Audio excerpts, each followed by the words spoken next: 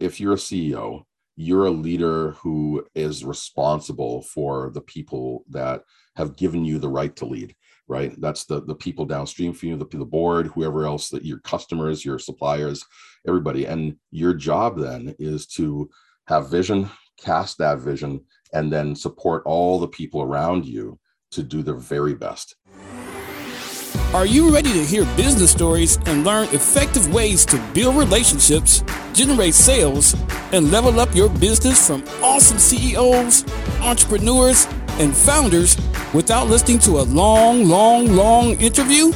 If so, you've come to the right place. Gresh values your time and is ready to share with you the valuable info you're in search of. This is the I Am CEO podcast. Hello. This is Gresh from the I Am CEO podcast. I have a very special guest on the show today.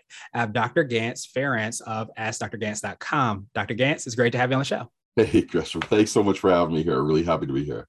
Yes, I'm super excited to have you on as well, too. And before we jumped in, I want to read a little bit more about Dr. Gance so you can hear about all the awesome things that he's doing. And registered psychologist Dr. Gance is a speaker, author, and coach. And since the early 90s, Dr. Gance has been helping individuals, couples, families, and corporations beat burnout, reduce their levels of stress, improve their relationships, and enjoy more success. Known for working with the toughest of the tough, including fourth-generation gang members, hardened oil and gas workers, and battle-tested CEOs and entrepreneurs, and stressed out law enforcement officers, Dr. Gance is truly a master at showing people in high stress occupations no nonsense, practical strategies to stay focused, make healthy decisions under pressure, and boost communication skills to reduce conflict during difficult times. And we connected through the Evolutionary Business Council. So super excited to hear about all the awesome things you've been doing over the years, Dr. Gance. And of course, having you on the show. Are you ready to speak to the I Am CEO community?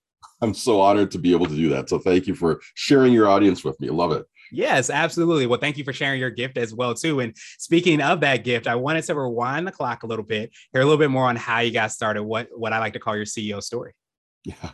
So, for a long time, I wanted to, kind of understand how people function, what is it that makes us tick, right?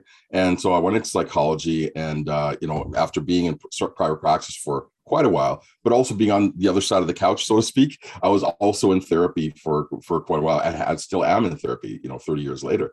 I started to really see certain patterns that would show up for people, and especially in my own life. And so what I did was I realized that, okay, if I can put a system together, not only can it keep me straight, but it can also do a lot of good for a lot of people. And so this is kind of where my Me Factor system kind of developed. But I also realized, because I got this weird entrepreneurial bend, right, to me. So it's like I'm always looking to see if I could do better, build a business here and there and stuff like that. And I realized, the business is always a reflection of me, right? It's always a reflection of who I am, how well I'm doing, what my thought process is, what my paradigm for life is. And I realized that when I had a better paradigm for life, when my state was better, I was, in a calmer, more healthy state, I could recognize opportunities better. I acted on them faster. I was way more creative. And I had this huge buffer for stress. When I was not in that state, things didn't go as well. So this is what sort of prompted me to put all this stuff together in a system, really for myself. And then I want to pass it on to my kids. But then I realized that a lot of clients could benefit from it. Then a lot of my, CEO and entrepreneurial friends also could benefit from it. And that's kind of what got me started. I wanted to hear a little bit more about your lane, the race that you're running. Could you take us through a little bit more on how you're working with your clients, how you're making an impact, and how you serve them? So my three big areas are burnout prevention and recovery, and relationships and communication. And, one of the things that, it really helped me, I burnt myself out a few times in my past. One time I was actually doing this crazy kind of circuit in the northern part of the province where I live up in Canada here in Alberta, Canada. And, I woke up in a hotel one day and I had a splitting headache for like 2 weeks. And I woke up and I didn't know where I was. And it was scary. I thought I'd had a stroke or something bad had happened, right? And that was one of the big motivators to say, okay, I got to do this differently. Because at that point, I was doing things the way, it was early in my career, and it was like, I was doing things the way I was, expected to or told to, or what everybody else was doing, right? Work hard, make your boss happy, that sort of thing. I realized that no, I can't do this. I have to, if I'm broken, then whatever service that I can give is also broken or gone, right? And so I had to really rethink how I did my life and also my business. And so that really helped me create the system for myself to keep me on track. And when I did that, then I realized that it wasn't just to like, kind of recover and help me, not be burnt out again, but it actually enhanced my life. It actually helped me to be better. So I was better at, spending time with my wife. I didn't have kids at the time, but when the kids came, it's like, okay, I can actually be present for the kids. That's awesome. My health was better. I started making better decisions at work, more opportunities. I don't know if more opportunities came, or I probably just recognized those opportunities more, and I was able to act on them better. And so this is kind of, it really solidified how powerful this idea of, well, two ideas really. One is managing your state is one of the core things. If I can manage my state, then everything else tends to work better. And then the other one is proactivity, which is, if I can start to think ahead, if I can not be reactive, which unfortunately much of the world is reactive, especially my particular profession, psychology, tends to be built more on, especially people's perception is built more on the reactive, right? It's built on more on the sickness spot. Well, you go see the shrink, then they're going to tell you that something's wrong, right? And so really focusing on being proactive and positive, because I really believe that the best defense for a lot of the stuff that we deal with, stress, anxiety, depression, all these different things that are sort of common cold of our minds and our emotions, the best defense to that is a good offense. When I find that I am working well on myself, I'm choosing my direction of my evolution, and I'm working towards my own enhancement, I tend not to have room in my life for these things, and they don't really come up very much. And then when I teach my students to do this is what they find too. And they find not only are they able to avoid this stuff, but their life is way better, and they actually enjoy what they're doing more, and they can be creative and have more success that way. And so that's kind of the core of what it is, really positive, proactive, and really, life enhancing, as opposed to, trying to find something wrong and fix, quote unquote, fix what's broken. Yeah. And I think so many times you mentioned, in your industry, but I think in so many ways, people aren't necessarily proactive. Like, and we talked a little bit about, being a leader and being kind of more in the middle of the road, or being in that middle spot, so that you don't disrupt, exactly. You keep things, status quo, you keep things as they are. You can just kind of go with the flow. But I think when you are being proactive, a lot of times it is putting things in place, putting habits or practices or those things in place, so that you're able to understand that when that stress comes up, then you're able to kind of navigate that, because you've, for lack of a better term, worked out the muscles and built that so that it is able to withstand certain times whenever they might come up. So I love that you're able to kind of do that with your students and the people that you work with, because I think those are kind of skills that you'll always need and never go out of fashion or out of style. Exactly. So it's something great that you kind of help people to build. Yeah, exactly. Right. I like what simple concept. I like to think of it as a happy bank. Right. It's like, if we have lots of deposits in our happy bank, then when the tough time comes and we need to take some withdrawal, we got some buffer. Right. And we don't want to live. Most people, unfortunately, live in overdraft. Right. They're constantly in overdraft in their happy bank. Right. And so, just like a simple thing, like if you have a big meeting coming up that, will be a little bit stressful, either because you got to prepare or, whatever difficult people you're dealing with, whatever it is, do some things ahead of time to make some deposits. Right. Go and play some golf if that's your thing, or to get some extra sleep, or hang out with the family, or eat some food you like, whatever it is, to build that account in your happy bank, so then you're in a better state to go and deal with these difficult people when you're giving the presentation. But then you also want to do create some time for I would say recovery after that, right? So yeah, after a big thing like that, maybe give yourself a few days to pace yourself. Don't jump right back in and got to catch up with the emails, got to do it. No, take your time. Ease back in, do the same things, maybe a little extra sleep on the back end, some things that are going to feed your soul, your spirit on the back end, get some exercise, and then ease back into your regular routine. Just by doing that, what you're going to do is that particular incident, whatever that is, that meeting is going to go way better, but you're going to have way more energy. And so your longevity expands. You can, the next meeting is going to be better, and how you treat the people back at work when you get back there is better. And all this other stuff starts to be a synergistic kind of positive cycle that creates more health, better culture, all that stuff in your company, but then gives you more longevity in your career, and you tend to just let your wins run, and you also cut your losses short when you're able to have an approach like this.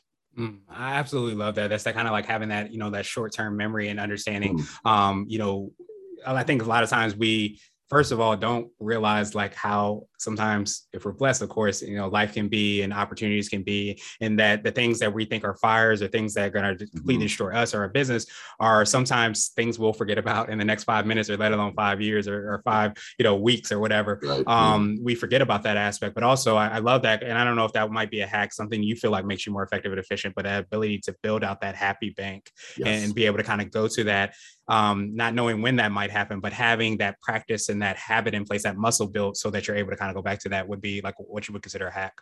Absolutely, I consider that a hack. The bigger concept on that is state management, right? And that's one of the things I think is, anything you do to manage your state. When a happy bank is one of those things, right? You make sure that you build yourself up so you have, you have the extra, right? Okay, if I got $10,000 in my bank and I got to write a $5,000 check, I'm okay. If I got $2,000 in my bank, I'm going to be in a little bit of problems, right? If I'm in overdraft, then I'm really screwed, right? So, you want to manage your state, and that's the thing. And I actually have an owner's manual in my system that people go through. I go through with people to help them figure out, okay, what is it that is going to help you be your best? How do we get optimal performance from you so you can be happy most of the time and perform your best? And honestly, when things start to go well, you know that you're doing these things, but when things start to fall off, you can go back and check and say, hey, well, wait a second, what haven't I done, or what do I need to do more of to get me back at that prime state? Because once you're in that state, all that brilliance gets to flow, right? If you're not in that state, I don't care how smart you are, how good you are, you're going to fall apart, right? It's like if you're going into your house and you got your keys, you've done that thousands of times, right? But if a dog's chasing you, or you really got to pee or something, right? You're dropping the keys, it's upside down. It takes you forever to get into the house. It's not like you lost the skill to open a door, right? Just your state is wrong. And that's, it's a simple process, simple concept, but it's one of the most powerful hacks that I can think of. I appreciate that. And so you might have already touched on this, but what would you consider to be what I like to call a CEO nugget, which is kind of a word of wisdom or piece of advice, something you might tell a client, or if you were to hop into a time machine, you might tell your younger business self? my younger self? Yeah, I honestly, I would say that, and you touched on it actually, Gresham. You said, you're going to laugh about this in 5 years or 5 months or whatever. Don't take yourself so seriously in the moment, right? One of the best ways to manage your state is to cultivate a sense of humor, and to be able to laugh at your situation, and also look for the opportunities. If I've been through this, I've lived long enough now, I've been through this enough times that things that I thought were, at the time, horrible, things that happened in my life have really turned out to be a blessing in disguise, right? They've really come out to be something that has been powerful and positive in my life. It actually brings me to my favorite question, which actually I love, because a lot of it is built upon like looking from the center, which is the definition of what it means to be a quote unquote CEO. And the goal of the question is really to look at from different perspectives from everybody, to see and define it for themselves, what it means to them. So I wanted to ask you, Dr. Gans, what does being a CEO mean to you? It means having the courage to be the leader. I really believe in servant leadership. If you're a CEO, you're a leader who is responsible for the people that have given you the right to lead, right? That's the people downstream from you, the board, whoever else, that your customers, your suppliers, everybody. And your job then is to have vision, cast that vision, and then support all the people around you to do their very best. Give them the tools they need, and not just the physical tools, but the emotional tools, the environment, the mindset, the support that they need to do their best. And so by doing that, you're kind of like the conductor of an orchestra. You might be able to play some of the instruments, but your real job is getting the high level picture and making sure all the instruments play together and make sure that there's harmony.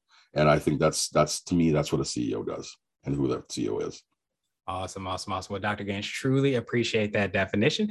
And I appreciate your time even more. What I wanted to do is just pass you the mic, so to speak, just to see if there's anything additional that you can let our readers and listeners know. And of course, how best they can get a hold of you and find out all the awesome things that you're working on. Thank you. So the best way to get a hold of me is my website. It is askdrgans.com, DRGANZ or Z if you're from Canada or England .com. And there's also, I have a free gift for people who are interested. It's AskDrGansVIP.com. And what that is my 12 stress busting strategies. And you also get an Ask Dr. Gans component where every week you can ask questions, and I pick a question and I answer. I give you a video answer to your question, so you get to touch and feel a real psychologist that's not too scary in the privacy of your own computer. So that's how best to get a hold of me.